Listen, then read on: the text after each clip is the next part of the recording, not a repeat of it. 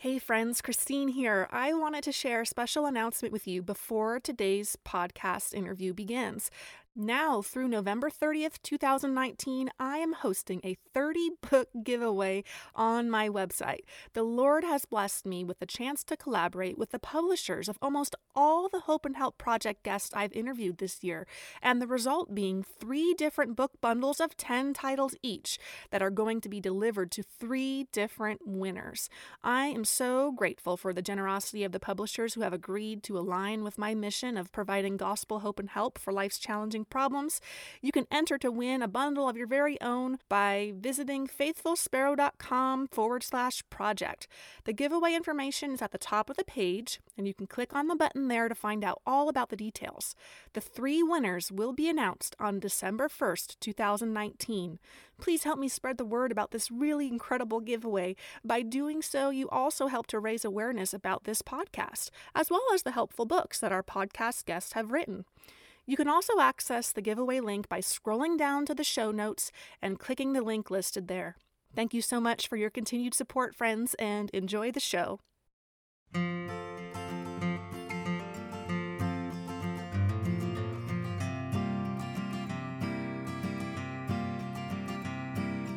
Hey friends, welcome to the Hope and Help Project, the podcast that cultivates compassionate biblical conversations about life's challenging problems. I'm your host, Christine Chappell, and I'm really glad you're here to join in on today's conversation with Joel Fitzpatrick. Today we'll be talking about Joel's book, Between Us Guys, Life-Changing Conversations for Dads and Sons, to discuss how both parent and child can lean into important conversations with the grace and knowledge of Jesus Christ. If this is your first time listening to the show, be sure to learn more about the Hope and Help Project by visiting faithfulsparrow.com/project. The link is posted in the show description, and by visiting that page, you can learn all about the mission of the podcast. Before we get started, let me introduce you to our guest. Joel Fitzpatrick has served as an ordained minister in the Presbyterian Church in America with a focus on youth and family. He received his MDiv from Westminster Seminary, California. He is the co-author of Mom, Dad, What's Sex? And contributed chapters to the Sinner and Saints devotional, 60 Days in the Psalms. Joel lives in Southern California with his wife and their 2 children. You may also know Joel from the hilarious podcast show Front Porch with the Fitzes, which also features his mom, Elise Fitzpatrick, his sister, Jessica Thompson, and his father, Phil, or sometimes known as Popsicles. I want to let you know that Joel and I had a funny start to the recording of this interview when I happened to mention the name Fabio. If you hear the name Fabio dropped in this conversation and you want to know where that all came from, check out the show notes page and click on the link to the Front Porch with the Fitzes episode where Joel gives a little background to the story. Be prepared, the Fitzes are cheeky, but it is so much fun to listen to. Hey there, Joel. Thanks so much for joining us today. Yeah, thanks so much for having me on. It's a pleasure to be here. Your new book is entitled Between Us Guys, Life-Changing Conversations for Dads and Sons. And I have to admit, as a mom peeling open the pages, I felt a little bit like I was eavesdropping on some really formative conversations. Before we dive into our conversation, would you mind taking a few moments to share about the book and explain why it was so important to you to write it? This book actually was developed kind of in a strange way, very different from other books that I've written before. This book, actually, the publisher contacted me to write it, and I was a little bit hesitant, but then as I started to do research into the area of how to help our sons grow in light of the gospel, I noticed that there just wasn't a lot there. So I was like, man, I think that this is a space that I can write into. And as I started to do that, I realized when I was growing up, I didn't have anybody having these conversations with me. My dad is a great guy. If you've ever met him, you love him. He's like one of the sweetest men you'll ever meet in your life. But he and I never really had those like really deep conversations about how the gospel transforms every area of my life. And then I started to think about my own parenting of my son. And I realized that, man, I was falling into the same trap. I was busy at work. At the time, I was dealing with some health issues. I was busy, working with all these people around me with their kids because I was a pastor of youth and family. And so I was working with other kids. But my own son and I weren't having these sorts of conversations. And so what you read when you read this book really is, in a very real sense, a sort of distillation of the conversations I was having with my sons and with the boys in my youth group as I was helping them struggle with what it meant to be a man in light of what Jesus has done for us in his life, death, and resurrection and ascension. I really love this idea of dads spending time with their sons, talking to their sons about things that are deeply important to their boys, deeply important to the world, and that the gospel has transformed the way we interact with them.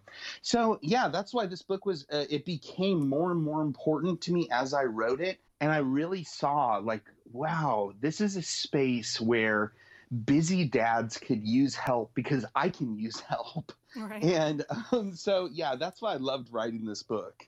I really enjoyed reading it, even though I am not a dad, I am a mom, but I really did like the way that it was laid out on the inside, to where somebody can really just pick up the book and they don't have to put a whole bunch of forethought into it. They just read it and it gives you, here's how you have a conversation about it. And I really appreciated you took the time to do that work for dads up front. Now, something that has really gotten a spotlight in the media recently is culture's view on manhood. This is also a question you present in the book, helping readers to give thought to what it looks like to be a man, specifically a Christian man. Can you compare the cultural and biblical views of manhood to give us a solid foundation for our discussion today? Yeah, this is a really big place right now in American culture, this trying to answer this question of what it means to be a man. On the one hand, you have the Me Too movement that's brought light, and then the Church Too movement that's brought light in a really, I think, some ways very healthy way to toxic masculinity, to men who abuse their power to take advantage of the situation and take advantage of women. You have movies that are constantly talking to our boys. Me and my kids, we love to watch movies. We watch Disney movies, we watch Marvel movies, Star Wars movies, and in each of those sorts of movie genres, there are portrayals of manhood. So you have a guy like Thor, right, in the Marvel movies, who's big and strong and brash, and, everybody loves him. He's a little bit rude. You kind of get the sense that he's kind of into women some. And then you have Tony Stark, who's totally into himself, into money, into his own fame. And then at the end, is shown in this really beautiful picture of him dying for his friends to save people, which, by the way, if you haven't watched Endgame, I'm sorry, I just gave it away. Spoiler but alert. quite frankly, it's this beautiful picture of almost, and this may sound crazy, but it's almost like this Christ-like moment, right? And so there we have another picture of a man. And then you've got Harry Potter, and you've got all of these other things that are telling our sons what it means to be a man. They go on their video games, and they're playing video games, and they're hearing other men talk to them, saying things. The world is just feeding our kids all of these pictures of manhood, saying manhood is either like sexual conquest or being really physically strong and dominating people, or it's being really intellectually strong and dominating people. But the Bible comes in and gives us like a totally different picture.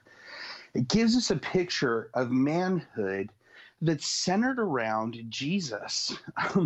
We have all the same sorts of pictures that the world has, right? You have Abraham, who was a weak man, who gave up his wife twice to different kings out of fear. You have David, who was a rich man, who dominated Bathsheba with his power. You have Nebuchadnezzar, who looked at the kingdom, look at the world I built, right? You have all these different pictures of men. And then you have Jesus, the singular man, this man who didn't use his power to dominate other people, but used his power to sacrifice his life so that other people can flourish. You see, this is the solid foundation of manhood that we need to start building from. It's the perfect righteousness of Christ. It's his self-sacrificial love. It's his giving himself to other people. It's him laying his life down, like I said, so that people can flourish, and people he's never met could flourish for the joy that was set before him, right? He endured this cross, despised the shame, all of that, so that we could then live. And so what that means is that for our sons, we're able to put up a real contrast between what the world says is a man and then what we see in Jesus. And we're able to say, son, we're so tempted to be this other person that the world calls us to be. And yet the beauty is when we have faith in Christ, the gospel transforms our desires and it transforms us so that we are changed into someone who no longer lives to just serve their own desires, but we're changed into people who live for the flourishing of others. And when we fail to do that, and we live to dominate, we live to domineer, we live to get our own needs taken care of, man, we have Jesus's perfect righteousness so that we can know we're forgiven and we can start back again. That's the beauty of biblical manhood. And that is so much of what I think, as I've done the research for this book and gone out now and spoken to so many dads, that's so much of what was missing. The church had swallowed wholesale this idea of power, of political power, of dominance. And now we're starting to rediscover in a way, in a sense, the beauty of the generosity of God through Jesus for us. I think my favorite line early on in the book is, quote, "I feel like a dork. Do you?" I love that. I said, you know what? I bet that I don't, because it's not my conversation. It's my husband's conversation. But I can understand why someone would be reading the introduction to this book and, hey, we're about to have these really deep conversations about these really meaningful, important topics. And I kind of feel like a dork for working up to do so. I think that it so perfectly encapsulates how parents, especially fathers, can feel when they are gearing up to have those meaningful conversations with their sons. So why do you think dads sometimes struggle to discuss biblical manhood in the first place? Yeah, I think there are a lot of reasons. The first reason I think is fear. I think that dads are afraid to talk to their sons about biblical manhood because they know their sons are watching. They know that their sons see the way that they live, and they know that they may not be the greatest example of biblical manhood. I think also there's fear there that they don't really know what to say. And as men, we really haven't been grounded in the reality that in some sense, it's okay to not know things. This goes back to the whole kind of biblical manhood versus the culture's idea of manhood. So we've been grounded in this reality that we have to be a rock, we have to be an island, we have to be self-sufficient. And so we're afraid to show weakness to our sons. I think also men, they're just super busy and, they work all day long. And it's like the last thing they want to do is come home and have a deep conversation. And yet, you know that that's what you need to do with your boy. But, you're kind of afraid. You don't really know. You're busy. You're tired. Right. It's not the right night. Next thing you know, the day is gone. Right. So I think that all of these things kind of feed in to this reality that dads struggle with it. Last thing I want to say on this is I think a lot of dads don't know how to apply the gospel to themselves. I think a lot of dads struggle with, I know I do. I did writing this book. I was struggling with saying like, man, how does the gospel transform the way I look at money or the way that my friendships are shaped and formed? Dads struggle with that. And so when you're afraid and you're tired and you don't want to show weakness, then it gives you all the excuses in the world to not go out and have these conversations, the very things that our sons need, right? And so I think that as dads begin to soak in the reality of the gospel for themselves, it takes these conversations from being a burden and it makes them something that's like life-giving and joyous, because as a dad, you start to hear these words for yourself and you're like, oh, dang, if this is really true, then that means that I'm forgiven too, right? That I'm free from having to be perfect too, that I can actually live and struggle and love and try and fail, and it's going to be okay. God's not going to hate me for it. And so I think all of those feed into this reality that when you sit down with your son, you look at him, and as a dad, you've got the deer in the headlights look, and your son has a deer in the headlights look, and your son's thinking to himself, is this the talk? Are we only going to talk about sex this time? And as a dad, you're like, well, actually, I want to talk about something else, but I don't really know how to. And so hopefully this book becomes like a resource to help dads work into those conversations. Well, let's take a look at some of the topics you wrote about in the book. Friends play a huge role in our children's lives, and they can really become a source of negative or positive influence. But sons also need to understand how to respond to the hurt, pain, and betrayal that sometimes accompanies friendship. What are some of the things a dad might help his son to learn when it comes to navigating friendships, and how does the gospel help to comfort our boys when they have been let down by someone they trusted? Yeah, I think this is a really important thing. My son goes to a public school, and so he's constantly dealing with issues with friends, right? It's not like this doesn't happen in a private school or even in homeschool, but in public school, a lot of times this is amplified because, these kids, they're just raised with different values, different worldview. And so what happens is that as a dad, I can come in with the wisdom of experience, and I can help my son begin to walk through relational difficulty because I've walked through it myself, and I've experienced the grace of God as I've gone through these relational issues. The interesting thing is so much of the Proverbs is all about like a dad talking to his son, right? At least like the first 7 chapters, you read that all throughout Proverbs, like, my son, my son, my son. And as dads, we get this beautiful opportunity to be involved in our sons' lives. So what that means is that as dads, we actually have to like listen to what's happening in our sons' lives. My son is an introvert, so sometimes it's really hard to pull him out to get him to talk to me about what's going on with his day. But good questions leading into that and listening to his answers, especially with what's going on with his friends, allows me to then peek in on stuff and say, man, like I totally know what it's like to be betrayed by one of your friends. Let me tell you a story, son. And then I can help him see himself in the broader story of what Jesus has done. Jesus is this guy who, man, he had these friends who were all tight with him. And then at the moment that he needed his friends most, one of his friends betrayed him, another friend denied him, and the rest of them disappeared on him. And like, son, you can know that Jesus right now knows exactly what's happening with you. But the beauty about Jesus is he will never betray you. He'll never deny you. He'll never bail out on you. Jesus will always be with you. You see, that's how you make that bridge, that conversation, that thing that like changes to draw your son into the gospel, to help him see how Jesus transforms our friendships.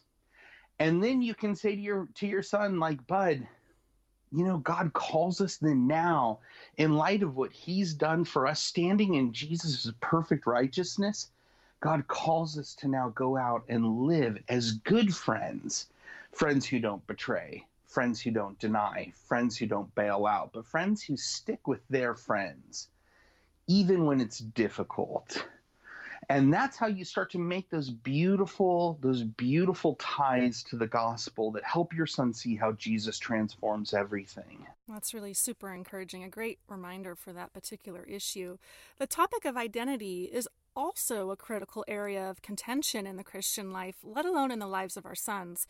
Expectations from school, sports, extracurricular activities, parents, the church, and even the child's own ambitions for themselves can contribute to all kinds of insecurities and anxieties.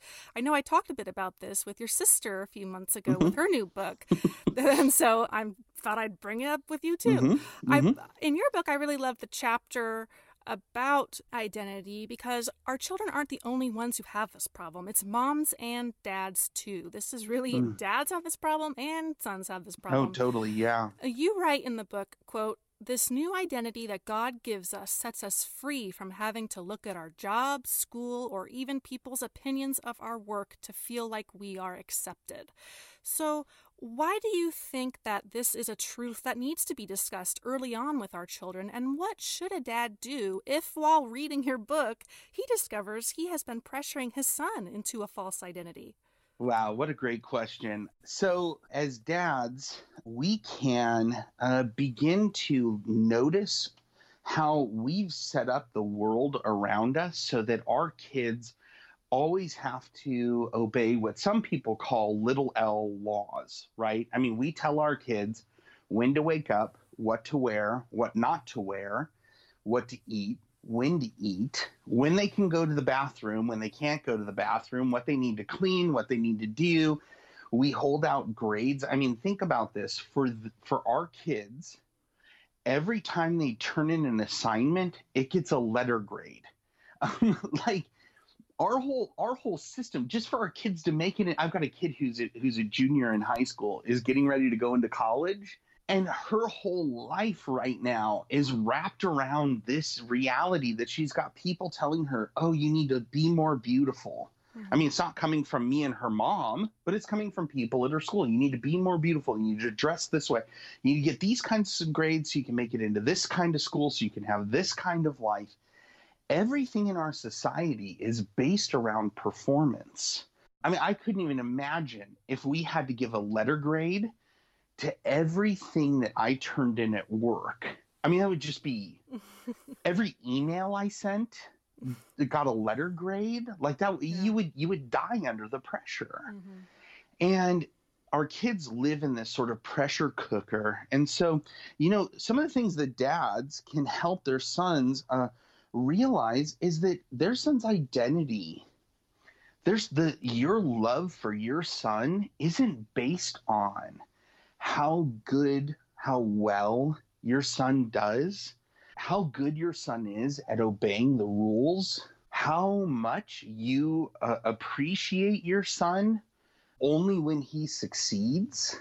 Like, those are really dangerous things that dads, we need to be aware of. And we can help our sons to be grounded in the beauty of the gospel through the way that we turn to our sons and we love our sons even when they fail. This was a big thing for me.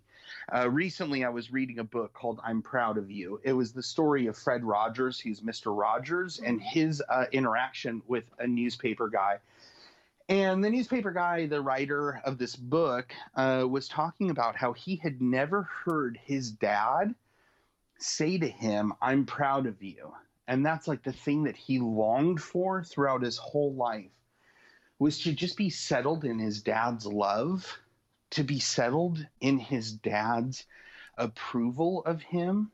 So I was like, well, that's a really interesting thought. Like, I'm going to try this with my son and just see what happens. Yeah. So my son came home from school and he hadn't done terribly well on the test.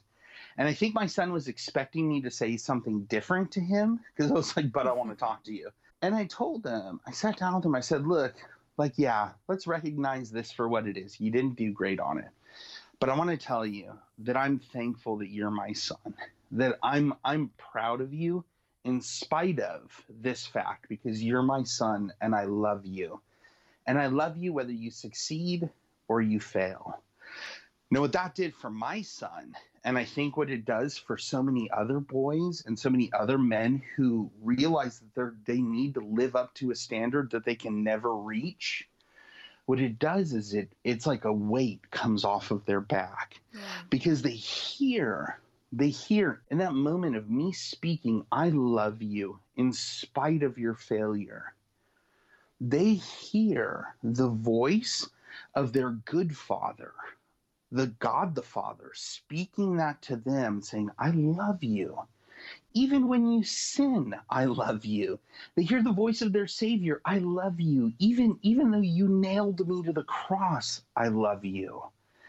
You see, that frees them up. And so dads, if you're a dad who sits at this sort of performance mentality in your house where it's like succeed or I'm angry with you, Man, what a beautiful opportunity you have now to go and model the gospel to your son, where you can walk up to your son and you can look at him in the eyes and you can say, son, I've realized this is what I've been doing to you and I've failed you. Please forgive me. I need you to know that I was wrong for doing that. Forgive me. And I'm going to commit from here forward to do my best to try to remember that our performance doesn't lead to our love for each other. But your performance, I love you whether you're great or you're mediocre or you strike out. Like, I love you in spite of all of that, not because of what you do and what you can give me, but because you're my son and I love you. I really love the way you take a conversational tone in this book. It's written in such a way that it appeals to how a boy might speak or even think. Not to say anything of your writing. I'm sure you could write very prolific things, but for this book, you really toned it down and made it to be, something tangible for the younger man. You write, money is pretty cool. We can do fun things with money, can't we? And it's true, we sure can. But the point of the chapter that you wrote on money isn't to celebrate the video games we can buy and the candy we can enjoy. It's to help mold our son's view about what it means to have money, but for money not to have us. I feel like children pick up a lot from what we model as parents, especially when it comes to how we view money on a day-to-day basis. So how does the gospel encourage dads and sons to embrace a posture of generosity? And what are some practical ideas they might pursue to practice it? Yeah, I mean, this is one of these things that I absolutely love to talk about because I grew up with a view of money. I mean, my family was poor. We didn't have a lot of money. So then when I got money, when I started to get a job, I thought to myself, like, wow, here's all this money. Like, I'm going to just go buy everything I want to buy. Yeah. Everything I've always wanted, I'm going to go crazy and buy it all. And I think that boys can think that way. And if we aren't talking to them about money, if we aren't talking to them about the proper, wise use of money, then what they can do is they can see it and they can say, man, I worked to earn this. So now I'm going to use this to please me, to pay me back for the work that I've done. And in so many ways, that's how we live, right? I get extra money on my paycheck. We go out to dinner to celebrate, right? I earn some extra money on a weekend preaching. Next thing you know, I've got a new set of headphones, right? And our kids pick up on that. I just had a conversation this last week with my son about this very topic. He and I have talked about generosity a ton over the years. He just turned 13, so now money is becoming much more tangible to him, right? He understands the concept of money now in a way that he didn't understand it when he was 6. And he and I got to talk about the reality that God was incredibly generous with us. Ephesians 2 comes to mind, and I think about it in this way, right? But God being rich in mercy because of the great love with which he loved us, even when we were dead in our trespasses and sin, made us alive together with Christ. By grace you've been saved, and he raised us, right? So that he might show us the immeasurable riches of his grace and kindness towards us. This whole thing is summed up, the idea of salvation is summed up in this. For by grace you've been saved through faith, and this is not your own doing. It's a gift. It's a gift given generously by God to us, a gift that was immensely costly to him. I think of Philippians, right, where Jesus didn't think that equality with God was something to be grasped, that, heaven and all of the riches and beauty of being the Son of God was something that he needed to hold on to super tightly. Now, instead, what he did was he opened his hands in generosity towards us, and he became one of us. He actually left aside his riches to come to be one of us, to be poor, to be weak, to feel in his body, to feel what it's like to be us, so that we would experience the generosity of God. You see, this then changes the way that we deal with money ourselves, Right. And it changes the way that we talk to our kids about money, right? We say to our kids, like, look, man, yeah, buying a video game, super cool. Right there with you. Like, I would love to sit down and play a video game. If you actually would, Dad. If you don't want to play a video game, don't say that. Don't lie. Your Right. kids know. But say something that you would like to buy, that your kids would know that. If you're a book guy, man, I'd love to buy a book. If you're a car guy, man, I'd love to use my money to buy a new part for my car. Your kid gets that, right? You say that, and then you say, but the beauty is that I now get this great gift from God, this gift of salvation that makes me, like Romans 8 says, it makes me an inheritor, someone who inherits the kingdom of God, so that I have all of the riches I need already there. So that now this temporary money that you and I deal in, I can be generous and give it to other people and not be stingy and hoard it for myself. I can be generous and give it to other people because God has secured my inheritance for me. That's a way of thinking that you have to say to your kid 25 times, right? Like, your kid's not going to get that right off the bat. But when it starts to like get hold of your child, then it helps them to see the beauty of generosity. So what are practical ways to do that? One, encourage your kid to be generous. Encourage your kid to be generous with poor people, especially people who have nothing that they can give back to your kid. That is such a beautiful picture of Christ-like generosity. So go serve at a soup kitchen. Go give money to a homeless outreach. Go give your time, give yourself, and do it with joy in your heart, dads. Don't do it grumbling, because your kids will see that. And then they'll think, oh, giving money away and giving away my time, it's just a big pain. Do it with joy in your hearts. Pray and ask God to give you the joy to do it. And then go and serve and love and experience the beauty of being generous with people. And your kid will catch fire with that reality, and your kid will want to be generous too. And then you can encourage your kid at school to be generous. You can be generous with your kid. My son loves Legos. And for the longest time, he never had any money, and he knew it, and he knew he couldn't pay for the Legos. But you know what? Man, that's the beauty of being a dad. You get to be like this person who creates these situations that are totally unexpected for generosity.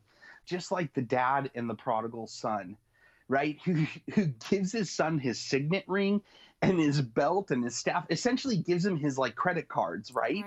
It's like, here you go, son, like, have at it. After his son had told his dad, I want you dead, and I want my inheritance now to go blow on wine and women. Man, that's generosity. And we get a chance now to begin to, in small ways, bring our sons in, showing them generosity, and then helping them see how to be generous with other people. I really appreciate that you made the point while you were talking about having to repeat these conversations a number of times. I think that there can be a tendency to approach discipleship with our children, whether it's fathers and sons, mothers and daughters, or whatever the arrangement might be.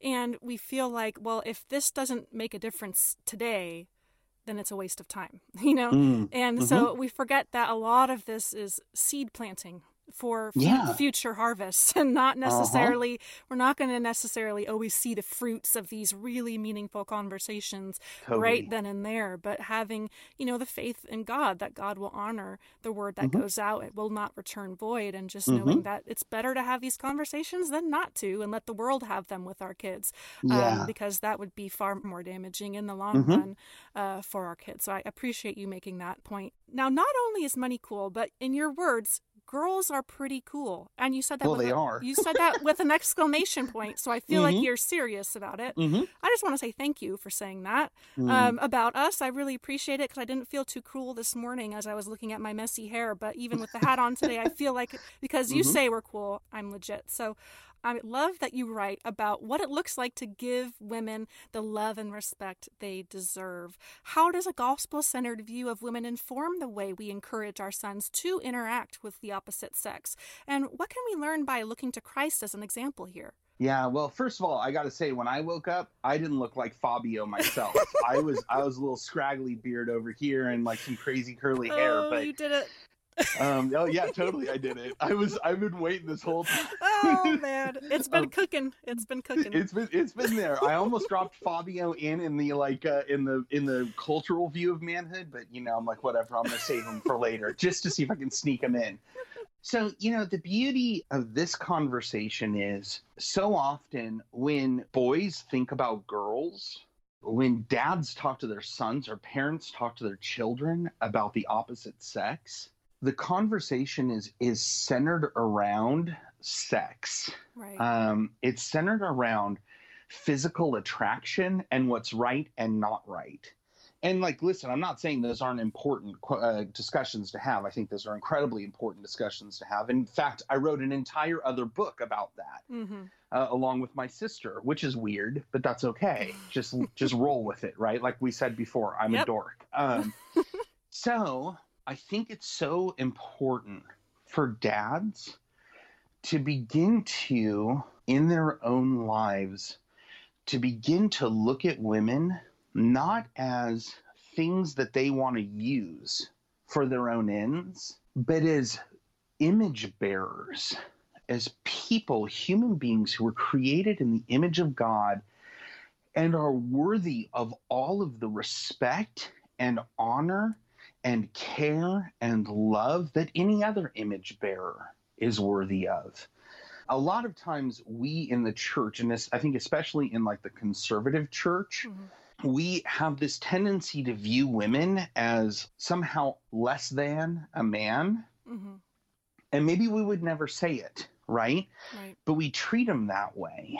Oh, they're the weaker vessel, right? And we use that sort of language to excuse our desire to or our uncomfortability with seeing women flourish in all the ways that God has created them to flourish.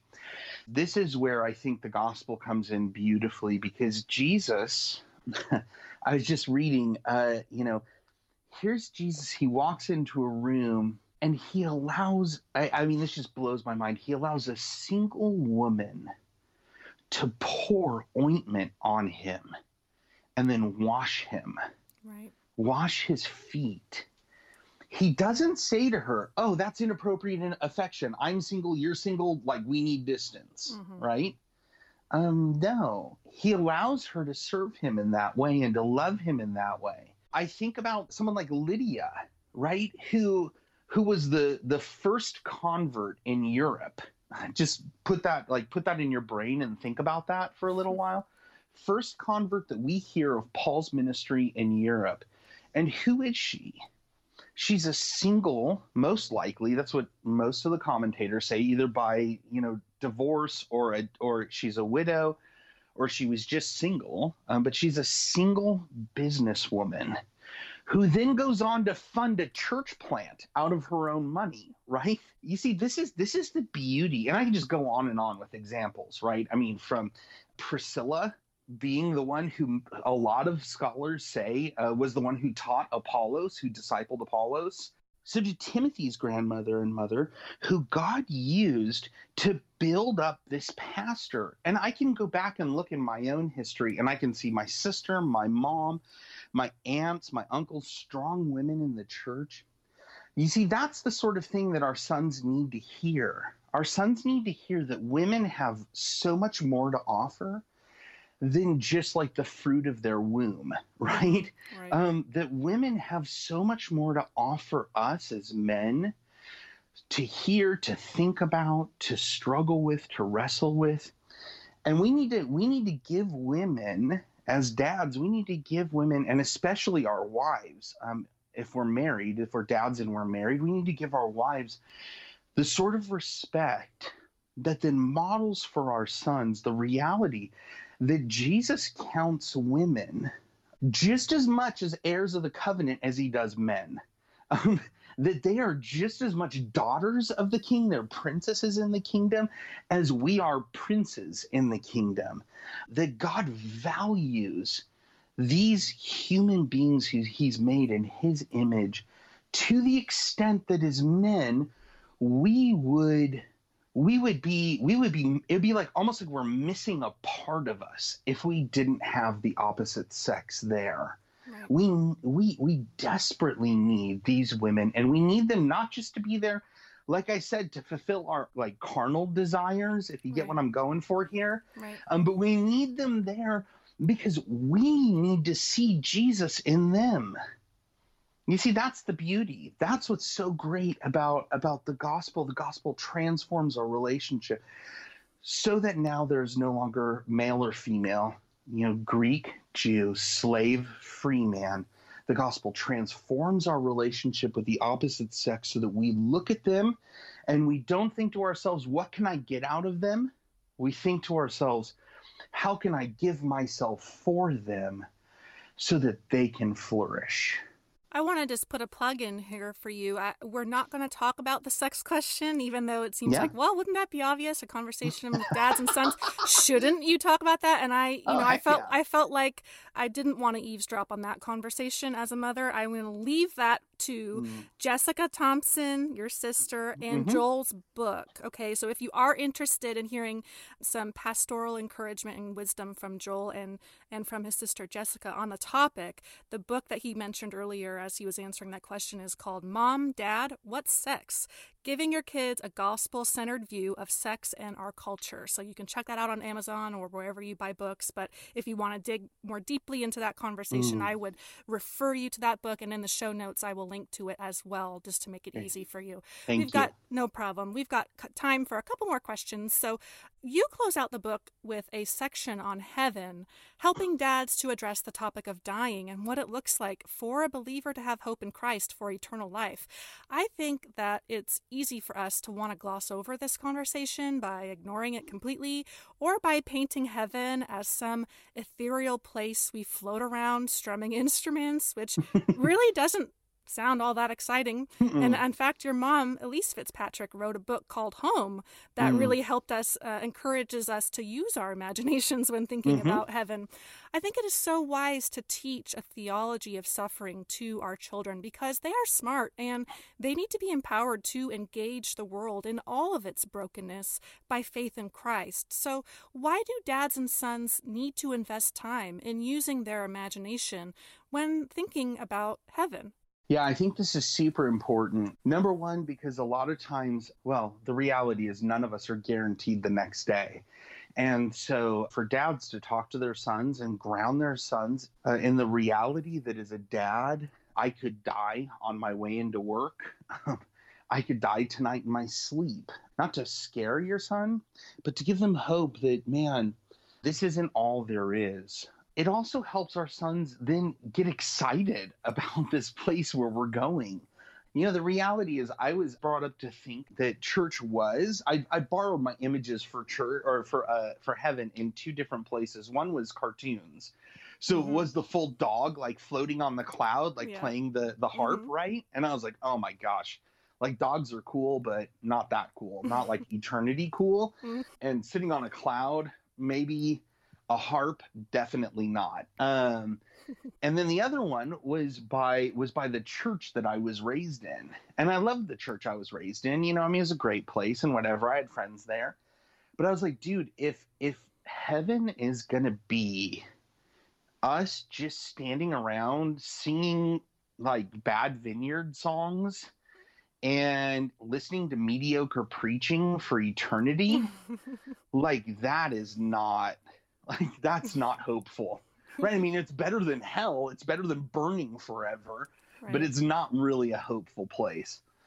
It dawned on me, this whole concept kind of dawned on me. My friend and I we were walking on a cliff here in Del Mar. Speaking about, being ready to die, we were walking along a cliff here in Del Mar, looking out at the beach. And I looked at him and I said, Brent, this guy was preparing to go be a missionary. I was like, dude, like, it just isn't going to get much better than this.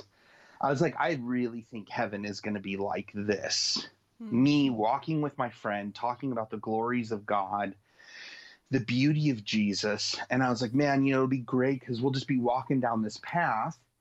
and there like won't be a train right next to us, you know, to ruin Right. our time. There won't be death, there won't be fallenness. It'll just be beautiful. The waves will always be perfect. It'll be fantastic. And he looked at me and he was like, yeah, you know, I could see that, but like for me, like heaven would actually be a forest and like a cabin in the forest and me going out mushroom hunting because he loves mushrooms, right? Mhm. He's like, and us walking in the forest talking about it. When I was a kid, I was getting ready to go to Hawaii and I was surfing all the time back then. And, you know, I went and I looked at pictures of Hawaii. I read about different surf spots, things like that, that I wanted to hit up. And all that stuff encouraged me and like got my juices going some. But what really got me going was when I laid in bed at night and I imagined the waves. And that made me want to go out and surf more here so that I get good enough that I could surf there, right? It motivated me to like want to do something with that because I had the hope of these phenomenal waves. And when I got there, the waves were better than what I had imagined, right? That in part, I think, is what heaven is like.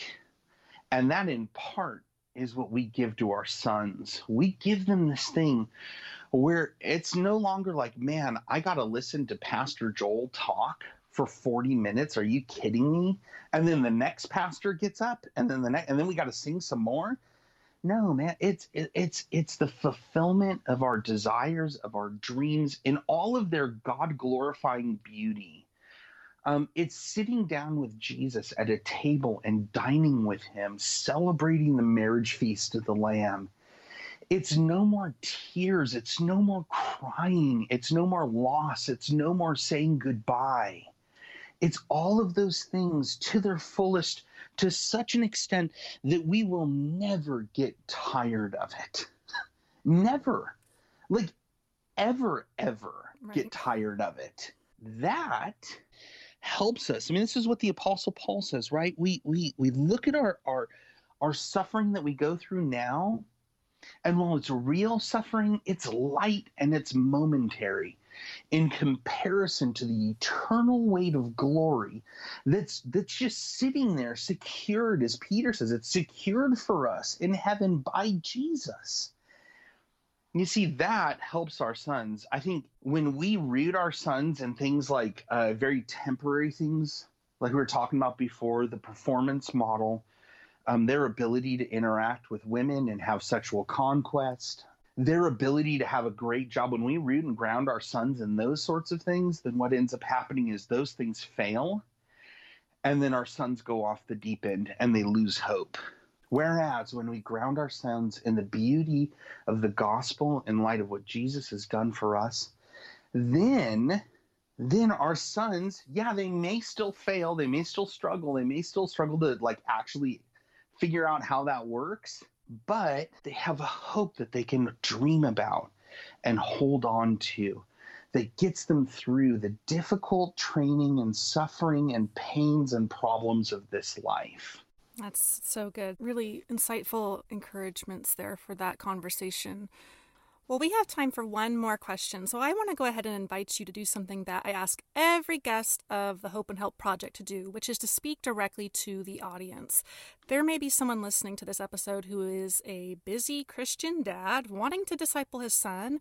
Maybe his work schedule is really busy and he has never led a Bible study before, so he isn't even really sure where to start with his son. He feels like maybe he's not qualified to do it.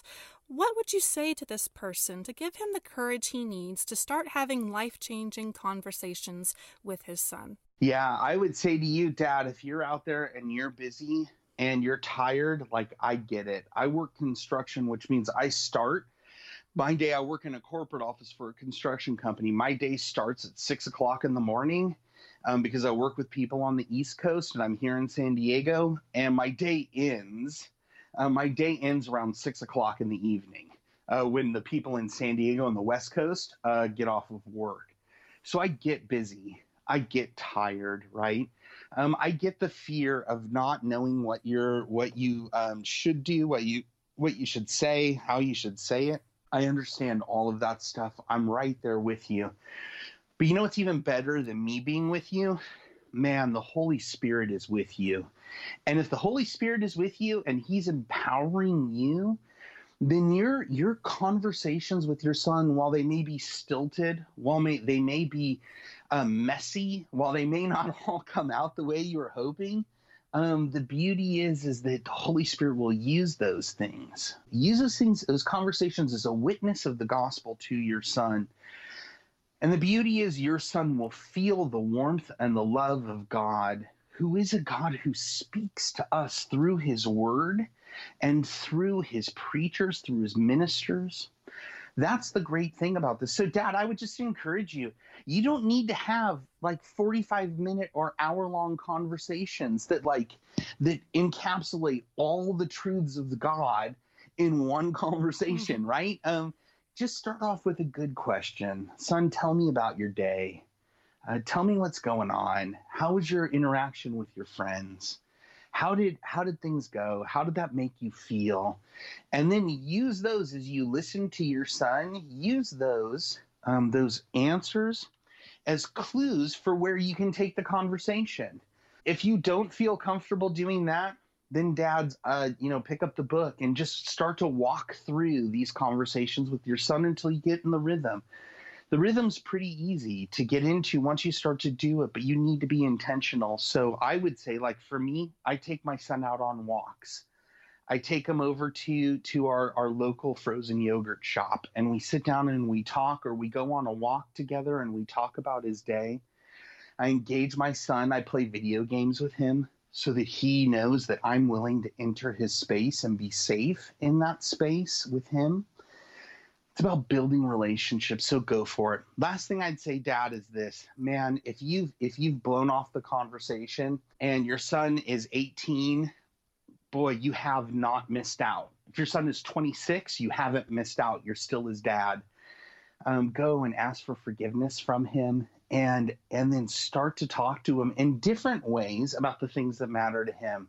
You see, the beauty about a book like this, the beauty about something that just pushes us back to the gospel, Dad, is that when you fail, you can know with certainty that God promises to forgive your sins, and he's done that, and he's cleansed you of all unrighteousness.